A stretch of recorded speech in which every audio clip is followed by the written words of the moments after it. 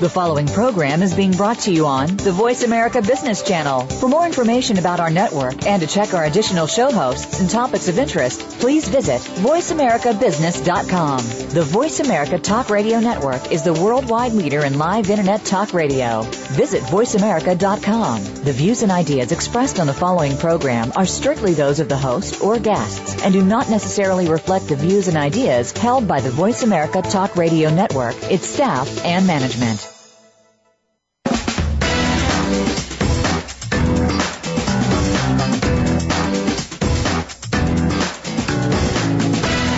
Welcome to the most nutritious hour of business talk all week.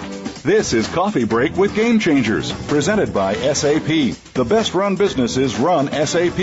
Your host and moderator is Bonnie D. Graham. You'll hear from the innovators who have learned to use game-changing technologies to shake up the status quo and help move today's businesses in new directions. Now, here's Bonnie D. Graham.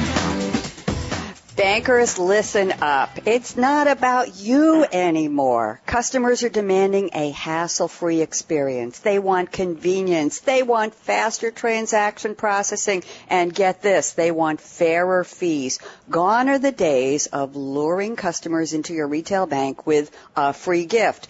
Remember back in the 50s? Well, I do, and I think some of my guests today will, when banks gave away toasters to new depositors. That made choosing a bank really easy. You picked the bank that gave you the best toaster. Wow. Well, today it's a little more complicated. 2 recent blogs tell the story. I'll quote the titles. 4 reasons why bankers should think like retailers. That's one. And the other one is stop running banks for bankers. Run them for customers. There's a big message in there. So what do the experts say? Well, we're going to be talking with 3 of them right here today on Coffee Break with Game Changers. Javelin's James Van Dyke, he said I could call him Jim, says, in today's increasingly always-on and real-time world, people increasingly want more control of their ability to manage, monitor, and move their money. There are 3 M's for you. 4, manage, monitor, and move their money. We have to tweet that, Malcolm. SAP's Tom McAllister, who's the former CIO of the Bank of Ireland U.S. Holdings, can't wait to talk to Tom, says the current state of flux in banking makes this an excellent time to give the systems of the 80s and 90s a decent burial. I'm waiting for the trumpets to do the burial, or taps or something. And SAP's Carl Snyder adds, the revenue train may have left the station, but there is still ample opportunity to drive revenue growth and grow the ever-elusive wallet share that bankers crave. Hey, why wouldn't they want wallet share? That's what keeps them alive. So join us for the next hour for Retail Banks of the Future. For the customers, not the bankers. Good morning, good afternoon, good evening, wherever you are. I'm Bonnie D. Graham. So happy to be here. This is our, my goodness, 38th episode, 38th consecutive week of live radio here on the Business Channel, and we're thrilled to be with you. Let me tell you very briefly about my guest. You'll get to hear them say hello, and then we'll launch into our discussion. James Van Dyke is founder and president of Javelin Strategy and Research. Jim has over 20 years' experience in electronic commerce, financial services, security, and payments, and his company, Javelin, provides leaders with strategic and factual insights on customer transactions. He presents at the U.S. House of Representatives. I'm impressed with that, and the Federal Reserve Banks. And Jim also reaches 40 million people a year through media outlets like the Wall Street Journal, Business Week, The Economist, Forbes, USA Today, New York Times, on and on and on. Jim Van Dyke, say a quick hello so everybody can hear you. How are you? I'm great. Hello, everyone. Good. Glad to have you on the show, and let's meet the rest of our panelists now. I'm going to introduce Carl Snyder. Carl is a senior industry principal in the Financial Services Division for SAP North America. He focuses on retail banking solutions. Welcome, Carl. How are you today? Good morning. Thank you. I'm doing well, thanks. Good. Thanks for joining us. And our third guest is Thomas F. McAllister. He brings 35 years of financial services experience to his role as Senior Industry Principal in the Financial Services Group at SAP America. His previous executive leadership roles for a range of global service providers to the banking and financial services industry include, as I said before, CIO and Head of Operations, the Bank of Ireland U.S. Holdings. He was also Head of Global Services for Sanchez Computer Associates. Tom, quick question. Is that in Pennsylvania? It used to be. Sanchez was acquired by Fidelity a few years ago. So there's offices in Pennsylvania, but a lot of the folks moved down to Jacksonville, Florida. I knew them. I worked with them. I was head of marketing at Savings Banks Trust Company on Long Island, and SCA was one of our vendors, so that tickled my memory. You're also with NCR before and at SAP America. So I want to welcome everyone, and let's get started. I'm going to go through your quotes and the monologue, and let's hear what you have to say. Jim Van Dyke, in today's increasingly always-on and real-time world, and that's important, always-on and real-time, people want more control of their own ability to manage, monitor, and move their money. How do you know this, Jim Van Dyke?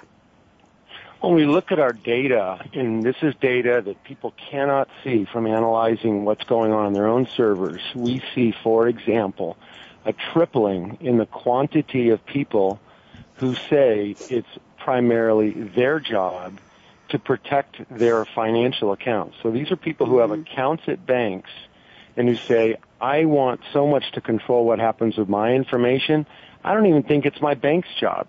And what we find is from the ability to look at attitudes around protection of data, we can determine what affects the marketing metrics like acquisition, revenue, and loyalty. Do you find any gender or age skews in your demographics in your research, Jim? Do you find that, I know I have a personal radio show and I've interviewed women who help women manage their money, which is always a big question, is what do women who are making money need to know about managing it? Because the old paradigm was the husband or the man would do it. Excuse me, everyone. So do you see any gender skews on who's more concerned about managing their money today, Jim? Yeah, I'll touch on both of those. One, we just answered an inquiry for a large bank client who was trying to understand gender differences. So those are very nuanced. They're important, but they're not the big thematic messages. So, okay. Women control a little more in a shared household of bill-paying activities, and they really respond differently to particular messages. They tend to be much more thoughtful about stock, investment sector decisions. But those are more nuanced. The one about age is especially important. Okay. And this is where CIOs in banks absolutely have a blind side because they're obsessed with analyzing data that sits on their own servers. Well, that's good. You need to be able to do that. But you have a disconnect in organizations, especially because of this age difference, because the CMO, the Chief Marketing Officer in banks today, is working from market data. The CIO is obsessed with better analytics around about understanding what's going on with data that sits on their servers, and neither one of them is working from the data set. So the age example is important because we see this tripling of people who want primary control of their own finances. They want real-time alerts. They want to be able to set parameters to block the transactions that they don't want to have happen in the first place and be able to push money to other people in ways that looks more like PayPal than Visa. And when we look at that, we see that those capabilities largely don't exist in banks today, and they're driven by age. Very interesting. I'm glad I asked. It wasn't in the notes, but I thought it would be interesting because we're talking retail banking. We're talking people who at one time walked into the bank and said, I want to do this and that. More and more of us are doing it online. And because we're in the information age and the instant always on, as you said so aptly, Jim, we want it now. We want to know. So let's turn to SAP's Tom McAllister. Tom, you have a very deep background in banking, and you say the current state of flux makes this an excellent time to give the systems of the 80s and 90s a decent burial. And as I said, I'm waiting for taps to be played. But what do you mean by the systems of the 80s and 90s? Are they still around? Oh, they sure are. As a matter of fact, the majority of the systems, especially in the larger banks, and that starts at as low as $10 billion and up, certainly have been around for that long. And they've been around because of a couple of reasons. The biggest is that there weren't new solutions out there that could warrant the banks to take the move to change out the front end systems and change out the core banking. It used to be said that we as CIOs used to always want to wait for the next CIO coming along to do that conversion. And while it's kind of joking, it's of a serious nature. Implementing the new platforms that were plagued by the ones that tried it, cost overruns, other hazards.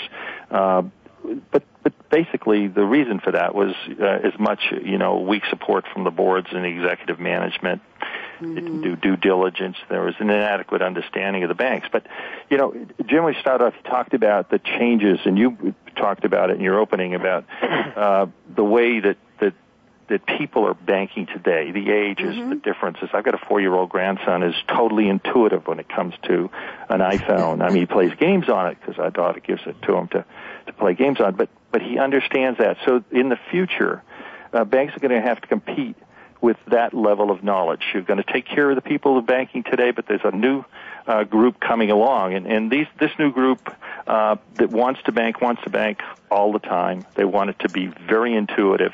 They want it to work instantly, and they want the information right away. So how do they compete in the future? It's going to include things. The banks have to compete with the likes of the Walmarts, the phone companies, the utilities of Google. And these, in order to do that, they've got to change. They've got to become more efficient for delivering quality, innovative products and services that would differentiate them from the competitors. Have to do this while rationalizing, simplifying processes. Today is the time to do it. We've just gone through a recession. We've got the old systems. Part of the reason they couldn't look at their counterparty risk, part of the reasons they didn't know their exposure was because they couldn't tie everything together and get a 360 view of the customer. So that's what they need. That's where we're going, and that's what we have to identify going forward. Thank you, Tom. I'm going to ask Carl Snyder to help me wrap up this segment. We have 3 minutes left. I'm giving them all to you. Carl Snyder, you said the revenue train may have left the station, but there is still ample opportunity to drive revenue growth and grow that ever-elusive wallet share that bankers crave. Talk to me. Where is the opportunity? It's not toasters. Is it giving away iPhones? What is it? I'm not sure it's about giving away anything, but with the recent changes and the additions, which we heard a lot about with the Reg E changes, which affected the way banks can charge overdraft fees, and of course the Durbin Amendment with interchange income. There's been a significant impact to revenues to banks, and I'm going to take just a different spin on what Tom said, because what he said is absolutely true for the future. And the issue, though, is that is true for the future growth of the bank, but what does the bank do today, right now, as a retail banking executive? What do you do today to bring back that revenue that you've just lost, while at the same time trying to balance what the future is going to look like?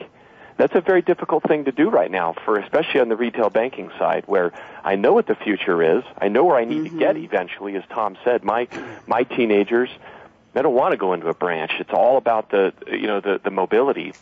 But in the meantime, now if I'm the retail banking executive and I'm over sales for the bank, how do I increase that wallet share? How do I drive revenue? So the banks have to take before they even have new systems in place. It all starts around analytics, and I think that Jim touched upon this. That it starts with analytics of understanding truly the customer. I'll say this, and we'll probably touch on this a little later. Banks are very product focused, as opposed to customer-focused. If I'm incented to sell products, then I'm going to sell the products. However, if I'm incented to increase and improve the profitability of a customer, if that's what I'm incented to do, then it all of a sudden breaks down the silos within the bank and helps us as the bank look at the profitability of the customer. And then I can start to package services and products together that the customers are willing to pay for. Little other products such as ID theft protection. What about credit bureau checks? So there's other things that a bank, because they are the trusted advisor of the customer, that they can add to this relationship. Right. So first you sell them a suit, and then you get to sell them the shoes and the belt and the tie. I'm Bonnie T. Graham. You're listening to Coffee Break with Game Changers. We are live talking about retail banks of the future. Question is, how far off is the future, and can banks afford to wait? I'm speaking with Javelin's Jim Van Dyke, SAP's Tom McAllister, and SAP's Carl Snyder. We'll be back to find out what they are drinking today. Don't go away. We'll be right back.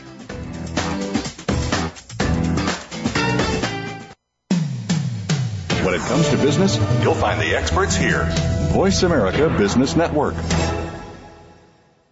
The time for enterprise mobility is now, according to IDC. By 2013, over 1.19 billion workers worldwide will be using mobile technology, comprising 34.9% of the workforce. The impact of mobility on business is clear. Increasing numbers of business users are expected to handle critical tasks and decision-making in real time, no matter where they are. SAP and Sybase, an SAP company, offer mobile applications and underlying infrastructure with integration to SAP systems for secure access to business processes anytime, anywhere, and on any device. www.sap.com.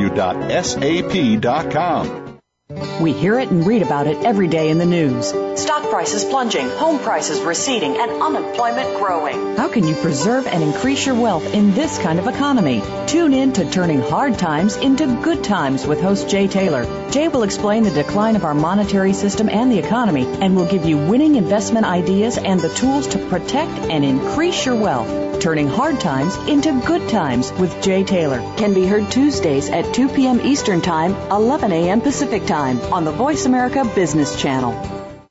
Is marketing making us ill? And if it is, how can we heal humanity and the planet by changing the way we sell? This is Lynn Serafin inviting you to join me and a great lineup of thought leaders in business, media, and marketing on The 7 Graces of Marketing, Mondays at 6 a.m. U.S. Pacific Time on the Voice America Business Channel. So let the dialogue begin. When it comes to business, you'll find the experts here. Voice America Business Network.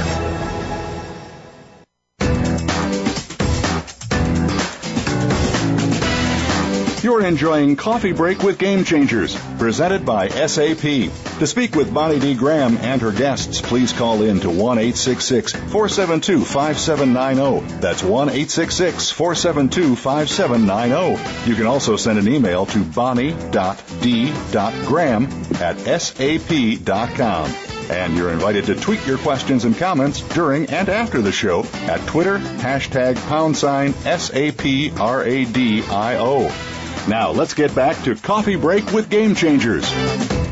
Yes, we're back. It's coffee break time. I'm going to ask my 3 esteemed banking expert guests to tell me what they're drinking today. I'm expecting something wonderful and banking-oriented. I don't even know what that means when it comes to coffee. Jim Van Dyke, Javelin, what is in your cup? I'm on my second large cup of Pete's half and half with half calf with lots of half and half in it. Oh, nice. Any sugar, or you just go full test with the half and half and the half calf? The full test with lots of cups is good for me. I like that a lot. Okay, Tom McAllister. Anything to do with Irish coffee? I'm waiting for Irish coffee. Tell me, Tom, are you drinking Irish coffee? Well, I really couldn't say that over the airways here, but I can tell you I'm a New England guy with an Irish name, but as a New England guy, I'm drinking Dunkin' Donuts coffee this morning. And what flavor? We have to know. People are waiting to hear. I'm a black coffee guy, just straight up. Years in banking did that to me. I see. Well, glad to know that's what bankers drink. And Carl Snyder, what's in your cup today? Coffee? You know, I am drinking an ice-cold Coke Zero. I love to keep my refrigerator here in my office just a tad below freezing, and I love when I open it up and there's those little ice crystals on top, and that's what I've got going on this morning. You know something? I think you're the first, Malcolm will tell me if I'm correct, I think you're the first Coke Zero just below freezing with the bubbles on top guest in 38 shows. I think that's a first for us. Thank you. Now we're going to go to something in the news. I found out some interesting information from Jim Van Dyke at Javelin. He said they have done research at Javelin on the Occupy movement. And Jim, I'm going to have you talk a little bit if anybody has been hiding under a rock or a cave the past 6 months to a year. I want you to tell them, but you said, for those who know what the Occupy movement is, you say it failed due to technology inadequacies at community banks and credit unions. Please fill us in, and then we're going to have Tom and Carl comment. I think we'll have an interesting parlay on different POVs here. So, Jim, go ahead. Sure. We take our market research pretty seriously, so much so that when I was giving keynotes at various banking industry events last fall, during the time when Bank Transfer Day, November 14th, 2011, was scheduled, at night, I would go to various cities and actually interview people at Occupy movements, and I would tell them I'm keynoting a banking event the next day, and they were pretty open to talk to me, and I'd tell the bankers when I'd keynote, hey, I was at an Occupy movement the night before. It was a fascinating turn of events, and I was armed with market data about what consumers' intentions were from thousands of people. So what we found was really a good example of what I opened with in this radio show, which is that you need, as a banker, you need a combination of customer analytics. I agree with what the other speaker said. You need that 360-degree view of the customer. You need customer analytics, and you need market analytics, which is what your CMO, your chief marketing officer, is looking at. And banks are failing in revenue. An example like from the Occupy movement, because the CMO and the CIO are not talking. They're using market data and customer analytics. So what we found in the Occupy movement is something that credit union executives and community bankers and large bankers simply had no visibility into, and that is that the predominantly young people at the Occupy movements who wanted to move their funds, they all told us at Javelin, they told me, well, I'm not going to move, but maybe all my friends here are going to move their money. Why? Because I'm a mobile banker, and maybe I'm even ready to be a social media banker, and I want real-time information on my accounts. And even when they did try to move their money, we found is when the Occupy New York movement transferred $10,000 to Occupy Oakland to open an account, well, probably what happened is they went online to open an account, and they had a fail.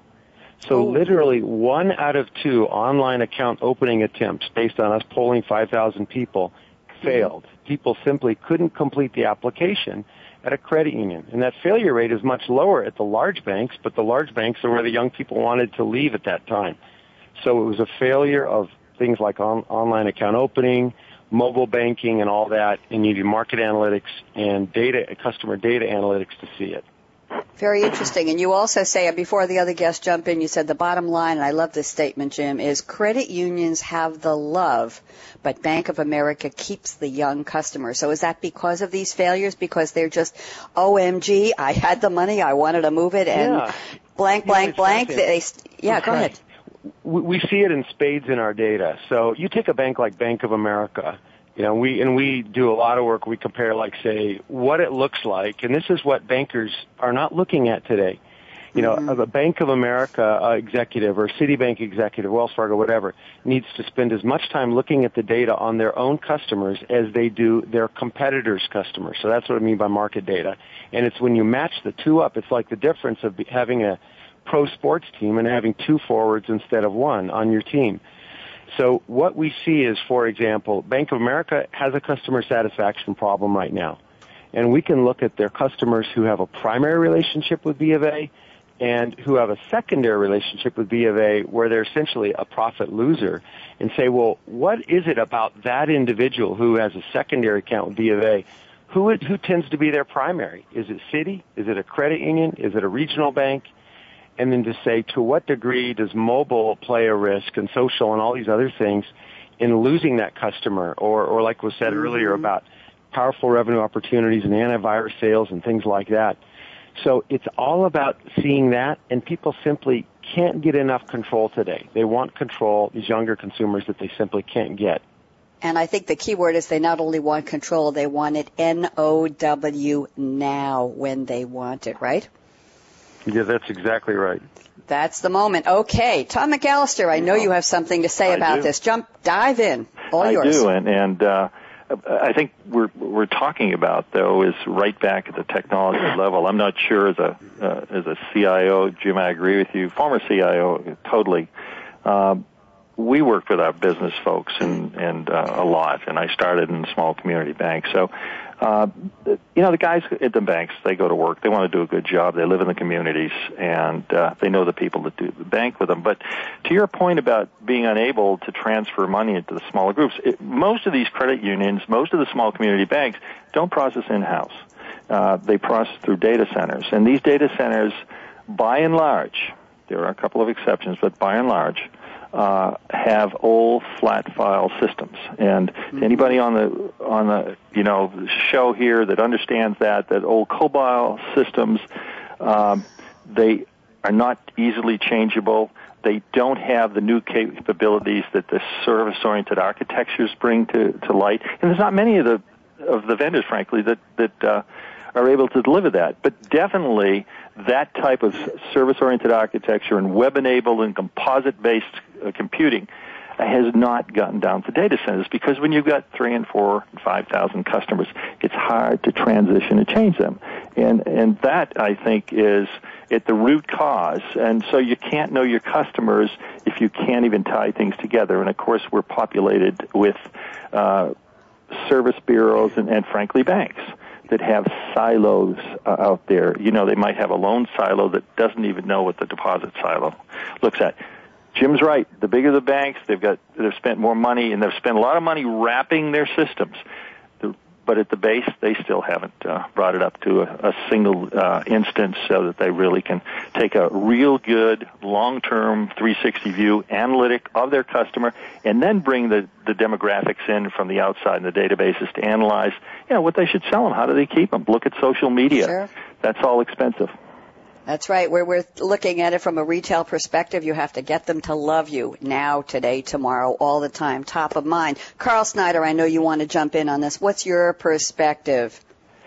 So, I'll take it seems like going to be a bit of a theme here. I'll take, as Tom talks about the systems and the technology, and I'll take this, view of the customer today, of what the customer is experiencing. And going back to what Jim mentioned about the Occupy movement. So if we take that particular moment aside for a second and say, okay, so what about these customers wanting to leave? What about them moving from one bank to the other? I go back and ask the question, why would they want to move? What we see, especially with the younger generation, with what we'll call the net gen, like my kids, where they don't use a branch, they want certain functionality, right? They want to use the mobile and the online. They need somewhere to direct deposit their check. Heck, my 22-year-old doesn't even care if, for all he's concerned, his check could go directly from his employer to his PayPal account, and I don't think he'd care, and just get the bank out of the middle of it altogether. Yep. So there is definitely this, this movement of so how do we then sell that customer, right? How does the bank, where my 22-year-old banks, and he's got his checking account and debit and credit card, and so he's on his way, right? He's got a savings account. It doesn't make a whole lot right now. It doesn't have a whole lot in it, but he does use his account. It's okay. Sure. But how does the bank continue to engage with him? How do they market to one? Right? How does and he's part of a community, right? It's kind of this pack mentality from the social perspective with the younger group, right? And so if this Occupy movement, there has to be a real reason and a need for them to move to other banks. But we, as I said in the opening quote, is then how do we deepen that wallet share with him? How does the bank take this 22-year-old who is not in the branch and increase that wallet share with him? How do they sell him services and products that he might need, that he doesn't even know exist? We've spoken many times. I just want to ask you a question, Carl. We've spoken many times about how with social media today, the customer owns your brand. They're tweeting about it. They're talking about it on Facebook. They're friends. I know people have thousands and thousands of connections and followers and people who care what you say. At least a couple of them do out of those thousands. How much of that is impacted, as you're talking about, in the younger, the 22-year-olds? What is the word of mouth? Is your son going to pass along, hey, I have an account in this bank, put it on PayPal for me, woo-hoo? Is he going to control the fate of how money in his peer group gets distributed and gets managed? Yeah, I do think that there is, as I said, there is this group of people are very community focused. And when I say community, meaning they become a community. That community, and remember back to the debit card, the debit card charge, it started at Bank of America, started with, they've pinpointed it to one woman who started a blog about it. And it grew exponentially overnight, and all of a sudden, the Wall Street Journal and everybody else is picking up on the story. That pack mentality absolutely can impact how customers bank. Now, we're talking about a particular segment of customers, right? And we don't want to certainly leave out the rest of those. So to another point that Jim made about the ability to open accounts online And to do this, there has to be an absolute ironclad for banks truly to succeed. Customers are going to have to open up accounts online. They want to open them online. And there has to be a very seamless process to do so. And we're going to pick up that important thread. Well, we're going to go to break. Who's that who just said, may I jump in? Who is that? Oh, yeah, I'd just love to jump in with a thought, but I can do it after a break if you like. Yes, we're going to do it after the break because we have to take a quick break. I have to say that Malcolm is drinking Equator Coffee Jardiniere Deep Roast with notes of brown sugar and fresh earth. Woo-hoo, Malcolm. And Kristen is drinking hot cocoa after last night's Miami Heat win. And Jeff is drinking dark espresso. Thank you very much. He's going to grind it. I'm Bonnie G. Graham. This is Coffee Break with Game Changers presented by SAP. Great conversation. Stay tuned. You don't want to miss the rest. We're going to talk about prepaid cards and pack mentality in banking. We'll be right back.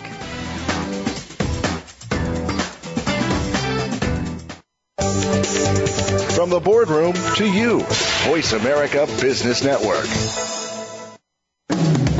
Are you tired of the government squandering your tax dollars on bailouts and overpaid bureaucrats? On Free Markets with Dr. Mike Beitler and his guests explain why big government regulations are the problem and innovative businesses and free markets are the solution. Listen to Free Markets with Dr. Mike Beitler, Thursday mornings at 10 a.m. Eastern Time, 7 a.m. Pacific on the Voice America Business Network. Tune in for What About Wealth every week to learn the vital answers to your questions about creating wealth, investing it, donating it, and protecting it. Your hosts are Rich Bloomfield and Rick Durfee, who explain the principles that govern wealth in terms you can understand. Building and preserving positive wealth requires correct action, but few people know how wealth really works. Listen every Tuesday at 7 a.m. Pacific Time, 10 a.m. Eastern Time on the Voice America Business Channel and find the answers you need about wealth. The time for enterprise mobility is now, according to IDC. By 2013, over 1.19 billion workers worldwide will be using mobile technology, comprising 34.9% of the workforce. The impact of mobility on business is clear. Increasing numbers of business users are expected to handle critical tasks and decision-making in real time, no matter where they are. SAP and Sybase, an SAP company, offer mobile applications and underlying infrastructure with integration to SAP systems for secure access to business processes anytime, anywhere, and on any device. www.sap.com. Voice America Business Network, the bottom line in business.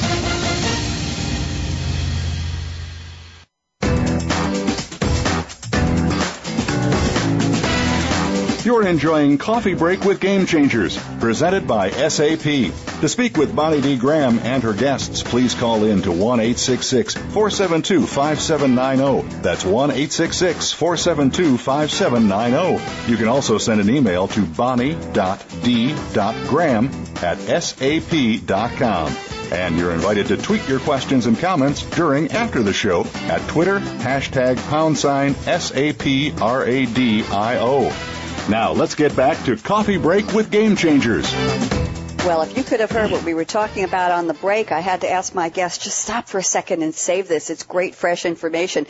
Jim Van Dyke from Javelin is going to pick up where Carl Snyder left off. We're talking about capturing the young market where the money may be small right now, but they are going to hopefully get their jobs going and amass some money that they really want to put into some kind of a savings or investment. So, Jim, why don't I let you take this away, and then we're going to address a comment we had from our engineer. So, Jim, you lead. Sure. Yeah, Carl piqued my interest in that. He had a great comment about, understanding your customers. And, my thought was that, these, what I called like the two forwards on your athletic team of customer data and market data. And it goes back to the CMO, the chief marketing officer in the bank, not working with the CIO because they're working from different playbooks, different data. And so like I'm looking at data right now, just as a quick example about where and how this is important. Citibank, who is one of the top U.S. banks, large or small in terms of percentage of their customers that use mobile. Well, that's really good news, but I'm also looking at data on Citibank's customers who have accounts at other banks. So that's the market data that the Citibank CMO should be looking at. a Citibank customer is almost as likely to be doing mobile banking at a bank other than Citibank as they are to be doing banking at Citibank. So is mobile banking a loyalty tool, loyalty advantage for Citi? I don't think so, even though they've spent all that money on mobile. And that's where those two sets of information are really powerful in saying, what do my customers do with me, especially that relates to revenue, loyalty, cross-sale, cost avoidance, and what are they doing at some other bank? Because the average banker in both the U.S. and any other modern economy actually has two bank accounts with two banks, not just one. Jim, you're scaring me on the privacy issue. You're saying that one bank should be looking at what their customers are doing with others. How would they know that? Please help me with this. Oh, no, there are many survey providers out there. You go directly to the consumer. You don't go to your customer to get that data. Good. Okay. Now, we have a comment here from Brad, our engineer on the Business Channel, and he always listens to this conversation, which is great because he pays attention. And Brad says, I moved from Bank of America to a credit union when they charged me $15 for quote unquote account management. I only bank online, so what's with the management fee? Someone overseas is clicking the mouse a few times. Not cool. Who wants to address Brad's dilemma here or his challenge? Well, it's Tom. I'll take that first. Please. First of all, it's not necessarily somebody overseas clicking the mouse button. And in the case of the major banks, the data remains here. And from a management perspective, what they're talking about is their operating costs. It's not only just someone sitting there clicking a button and looking at your account, it's all the infrastructure that goes into it. Now, is that old infrastructure and the older programs and, frankly, the aging population of programmers increasing that cost? Certainly. Is the inability to change products quickly to meet market demands and integrate the mobile with the branch banking aspects? Absolutely, because of the old platforms.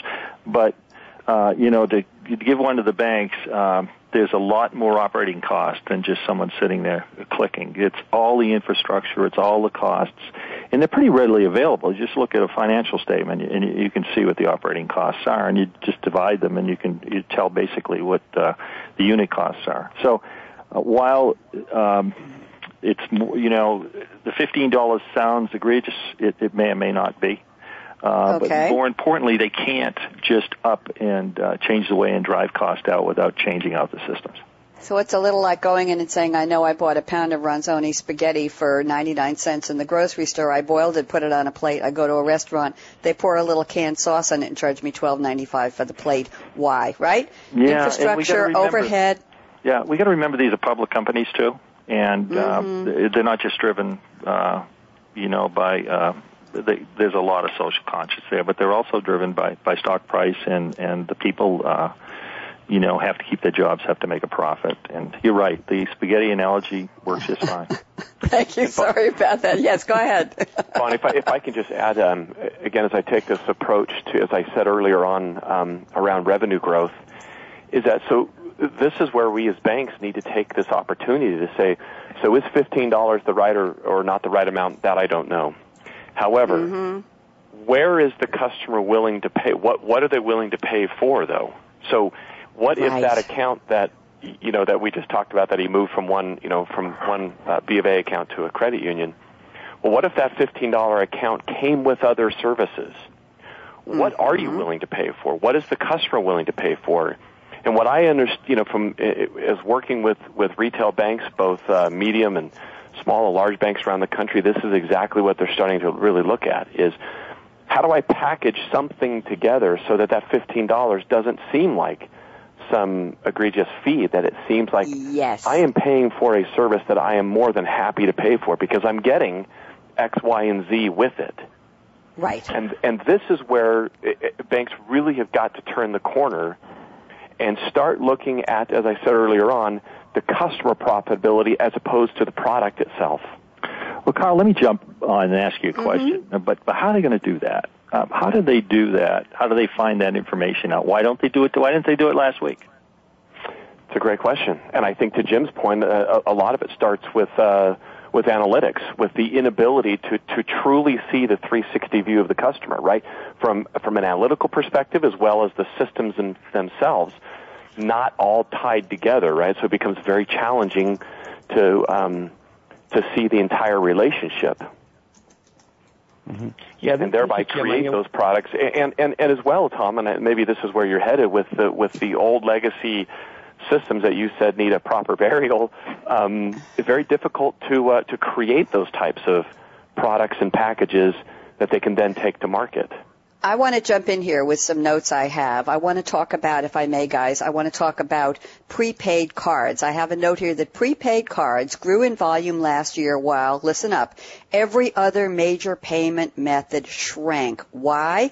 There are more unbanked, and we haven't talked about these, the unbanked and the underbanked consumers due to the recession, and they are the ones who are using a prepaid. So who wants to tell us the definition of a prepaid card and the fact that they aren't covered by regulations like the banks are? Hello? They're loaded by merchants. Who wants to jump on this? Let me do that. This Jim? is Jim, because that was our research data that found that. Yeah. The prepaid is literally the only growing category of major products. And, you know, there are more unbanked and underbanked people because of the lingering effects of the recession. And so we see a significant shift. We saw it at the beginning of the recession. That contrary to popular belief, people thought that, like, say, credit card usage was increasing at the beginning of the recession because people were trying to hang on to the house and the car through credit cards. The opposite was true. Now we see a rebound again where people are moving more to credit cards. But prepaid usage is really growing, and what's fascinating about prepaid usage is that a lot of the younger people or the lower income people, who many of them are actually fairly solid financially, just a lot of bankers haven't been programmed in terms of how they handle these customers. Well, they're not often your primary customer, your customer at all. So you need to have a good understanding of how they spend and why they spend. And effectively, what stumps the regulators is the equivalent of the bank for many of these prepaid cards is actually a merchant, because the consumer is buying these cards at a merchant and reloading them, sometimes $250 or more at a merchant. And merchants simply aren't as heavily regulated as banks are. Very interesting. Who wants to go with this one? We have about 2.5 minutes before our break. Tom, I think you have something to say on this from your deep background in retail banking. What do you think? The wave of the future, or just a temporary sideline that's appealing because you can just go get one whenever you want? Well, I mean, it replaces cash, right? And Thank you.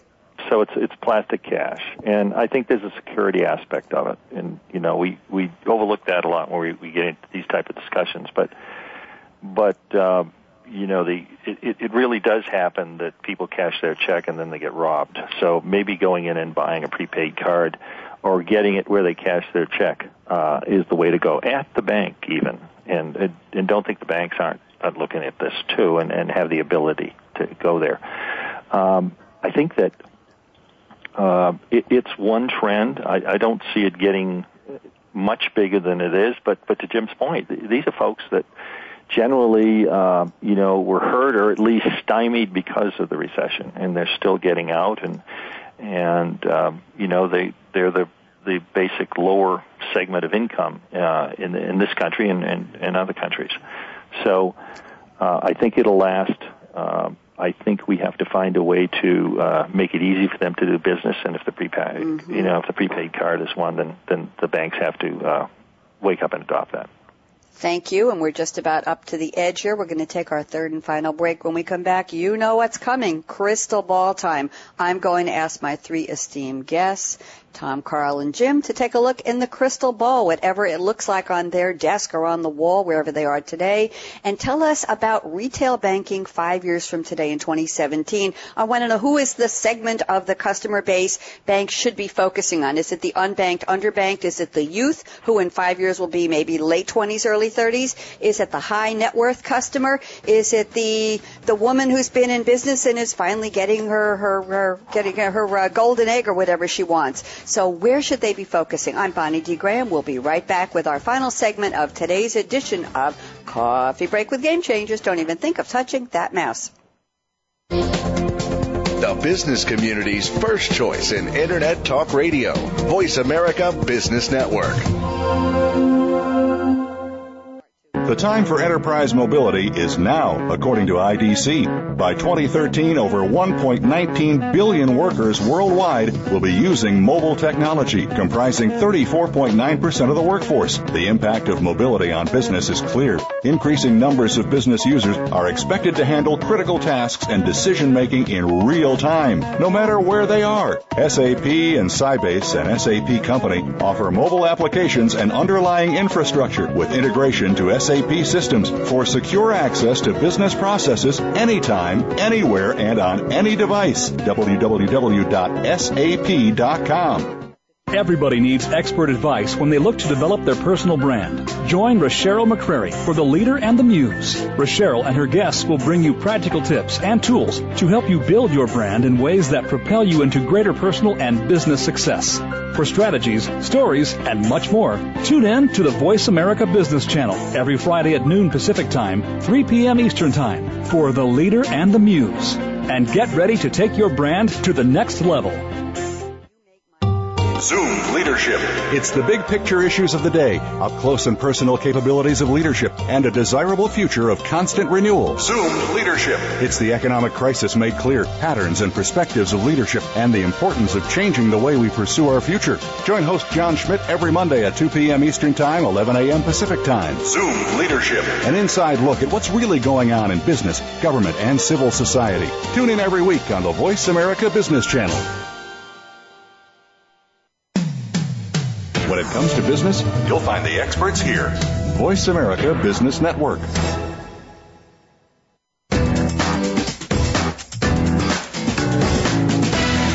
You're enjoying Coffee Break with Game Changers, presented by SAP. To speak with Bonnie D. Graham and her guests, please call in to 1-866-472-5790. That's 1-866-472-5790. You can also send an email to bonnie.d.graham@sap.com. And you're invited to tweet your questions and comments during and after the show at Twitter, #SAPRADIO. Now, let's get back to Coffee Break with Game Changers. Yes, let's get back, and we have 9 minutes to go around the world with crystal ball time with my three guests. Let's start off with Javelin's Jim Van Dyke. Jim, can you look ahead 5 years, or do you want to change the time frame? What will retail banking look like from the Javelin POV? Sure, yeah, that's what we do all the time, put them in structured forecasts. A few things we see. I'll start out with some that might sound a little more out there, like social media banking. 15% of young adults want to do real banking, not just look at ads from their banks today. And that's actually much easier to solve than it sounds like. What is social media banking? Tell me, define it, please. What is it? Well, it's where you're actually getting information on transactions, but the way we would recommend people do it is don't send private data. Just have a set of code that you communicate in with you and your customer to lower customer service costs, deepen loyalty. It's actually not that hard. And for marketing purposes, people need to use the specialized social method of social referral. But mostly what we see through what we coined as the customer-driven architecture is the need to put customers in control. So back-end analytics, great. What your customer wants is a set of alerts and controls that they get to use. They want to control the dials and the settings for what happens with their money. Yes, they want it to be powered by your analytics, but they want to make the ultimate decision, and those people are not really defined by gender, since you asked about that. They're primarily defined as being younger, but every year they make up more of the population, and yes, they have a very positive income metrics. Very, very interesting. Okay, and let's move to, let's do Tom McAllister next. Tom, what do you think? Crystal ball, would you like to go 5 years out, or do you have a different time frame you prefer? No, we're always looking at the same thing, and Jim's mention of social media, I couldn't agree more, and I think, some of the newer players in the market are building social media right into their customer care systems. We used to call them CRM, but that got to be a bad word, so it's customer care and support. But basically, how do we take care of the customer? How do we recognize what they're doing, what they're saying about us? Let's just go back to what we were talking about, Bank of America and raising rates and all that stuff, and the backlash. Had they been able to look at the time, and they did to some degree, at what people were just saying on the Internet, but take it together and put it together and analyze, to Jim's point, probably might have had a different outcome, at least less publicity. But let me tell you what I think. I think, we talked about segments of the market. I think the banks have to look at all the segments and decide where they want to play. And just like anybody out there, they go with their brand and they use their brand the best they can. But I think what we're going to see is more looking at, the formerly non-bank, no doubt about that. We're going to have a lot more competition from companies that we look at as non-banks today, but have a vehicle and channels like, let's take Google and let's take sales. Let's say the sales capability of Amazon. Let's look at Walmart in the banking business. Let's look at all the telcos out there. I mean, they have connections to everyone and anyone. So why wouldn't they get a bank charter? I think the banks have to be aware of that, and I think that's going to happen. We see that happening. Walmart's already applied a couple of times. So there's going to be more channels. The customer wants more channels. We've kind of beat that to death, but it really is true. I think that real time, from a banker's perspective, is going to get more and more important because, to be able to change and put in new capabilities, technology, they've got to drive out costs someplace else. The budget's not going up for the IT guys, so they're having to do more with less. So going to real time and changing the way they process in the back office, driving out that memo post that you throw away and then you reprocess at night, that's going to be big for the banks. I think they have to implement the more flexibility of the systems, banks, and possibly the non-banks are going to kind of cooperate. I see a different landscape out there. I think maybe that the banks will act as a source and maybe an agent and a channel for trade. Maybe, they'll facilitate, let's take one segment, group purchasing. The banks being able to participate in and act as the mechanism for clearing, because they got the money, they want to keep the money, but offer more services to customers. Hey, here's 3 things. You're looking for this item? Check out these 3 stores. Check out this catalog merchant. And act more as part of the purchase and the buying segment versus just the settlement agent. Thank you. And I have a quick question for you before we give Carl his time. Question is, are we talking U.S., North America? Are we talking global perspective for retail banking, Tom? Oh, I'm saying globally. Good. Just wanted to clear that. Now I have to give Carl Snyder his time. Carl, crystal ball, 5 years ahead. What do you see? I know you have a great perspective on this. Well, the challenge I have is what should be and what actually will be. Okay. Because what should be is I'm hoping where they get to, but unfortunately, when I left retail banking after being in it for more than 20 years, unfortunately, I don't see a whole lot changing in the branch environment. I think what we will see is the branch environment will continue to become more and more sales focused. So that part I see, but I don't know that if in 5 years we're going to get rid of all the teller stations like some predict, or maybe that's a 10-year thing out there. But I do think that the branch will morph a little bit more into much more of a sales channel. Where we'll see the biggest changes, though, is around the topics of mobility and the ubiquity of the channels. The channels must become consistent for the customer, or the banks will never truly market to the one, right? Be able to really intelligently, using predictive models, sell the right solutions to their customers. And where mobility is heading is person-to-person payments. And this already happens around the world, right? Where you and I go out to dinner and I owe you $20 for dinner, and I can just simply pull out my phone and in 15 seconds I've sent you my $20 for the dinner. And same thing with what we see a lot is with couponing. And the ability to drive loyalty management, I think, is something that we're absolutely going to see within the next 5 years as more and more banks become very proactive in delivering loyalty programs to their customers. You see what's happening at Bank of America around a new loyalty program that they have that is really, really slick, very easy to use. And you have the perfect device to deliver it to, that being the smartphone. Deliver the mobile couponing. It improves and increases my loyalty to you as the bank, and that's where I see a major change coming. I do see the banks getting better at analytics and understanding their customer. Now, are they going to get all the way there within 5 years? Don't know.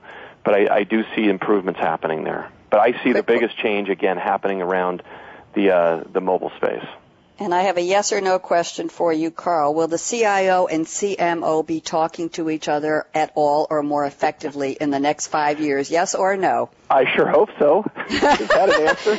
And my big challenge, my personal challenge for the banks is I don't do in-person teller banking. I go to an ATM on weekends. Yes. I deposit checks and get cash. I do all my banking by mail with my brokerage. They have all my IRAs. They have my checking account. They send me my statements online. And I want to know, when will the ATMs be more pleasant and cleaner when I get there on Saturday at 3 in the afternoon with the papers all over the floor and the stench and everything?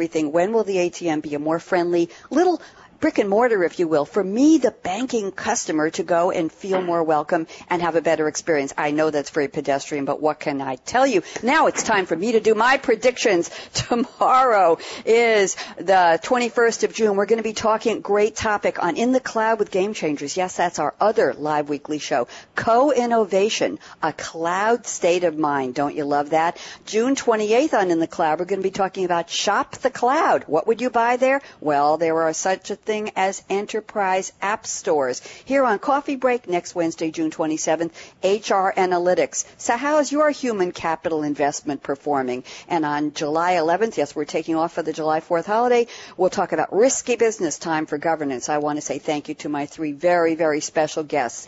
Jim Van Dyke, such a pleasure. Carl Snyder as well. Tom McAllister, you played well in the sandbox on Coffee Break today, and I appreciate the interaction and the lively conversation. A thank you to Patricia Harris, to Joan Sherlock. A special hello and kudos to Malcolm Kimberlin, the best live Coffee Break tweeter in the world. And thank you to Brad on the Business Channel team for giving us the opportunity to answer your banking questions. I'm Bonnie D. Graham. It has been a pleasure to bring you a conversation about retail banks of the future.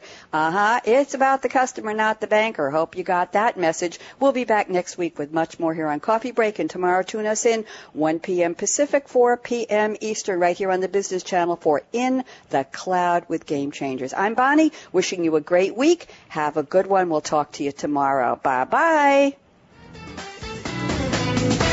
Thanks again for tuning in to Coffee Break with Game Changers, presented by SAP. The best-run businesses run SAP. To keep the Coffee Break conversation going, tweet your questions and comments to Twitter, #SAPRADIO. Please join your host, Bonnie D. Graham, again next Wednesday morning at 8 a.m. Pacific Time, 11 a.m. Eastern Time on the Voice America Business Channel. Have a great week.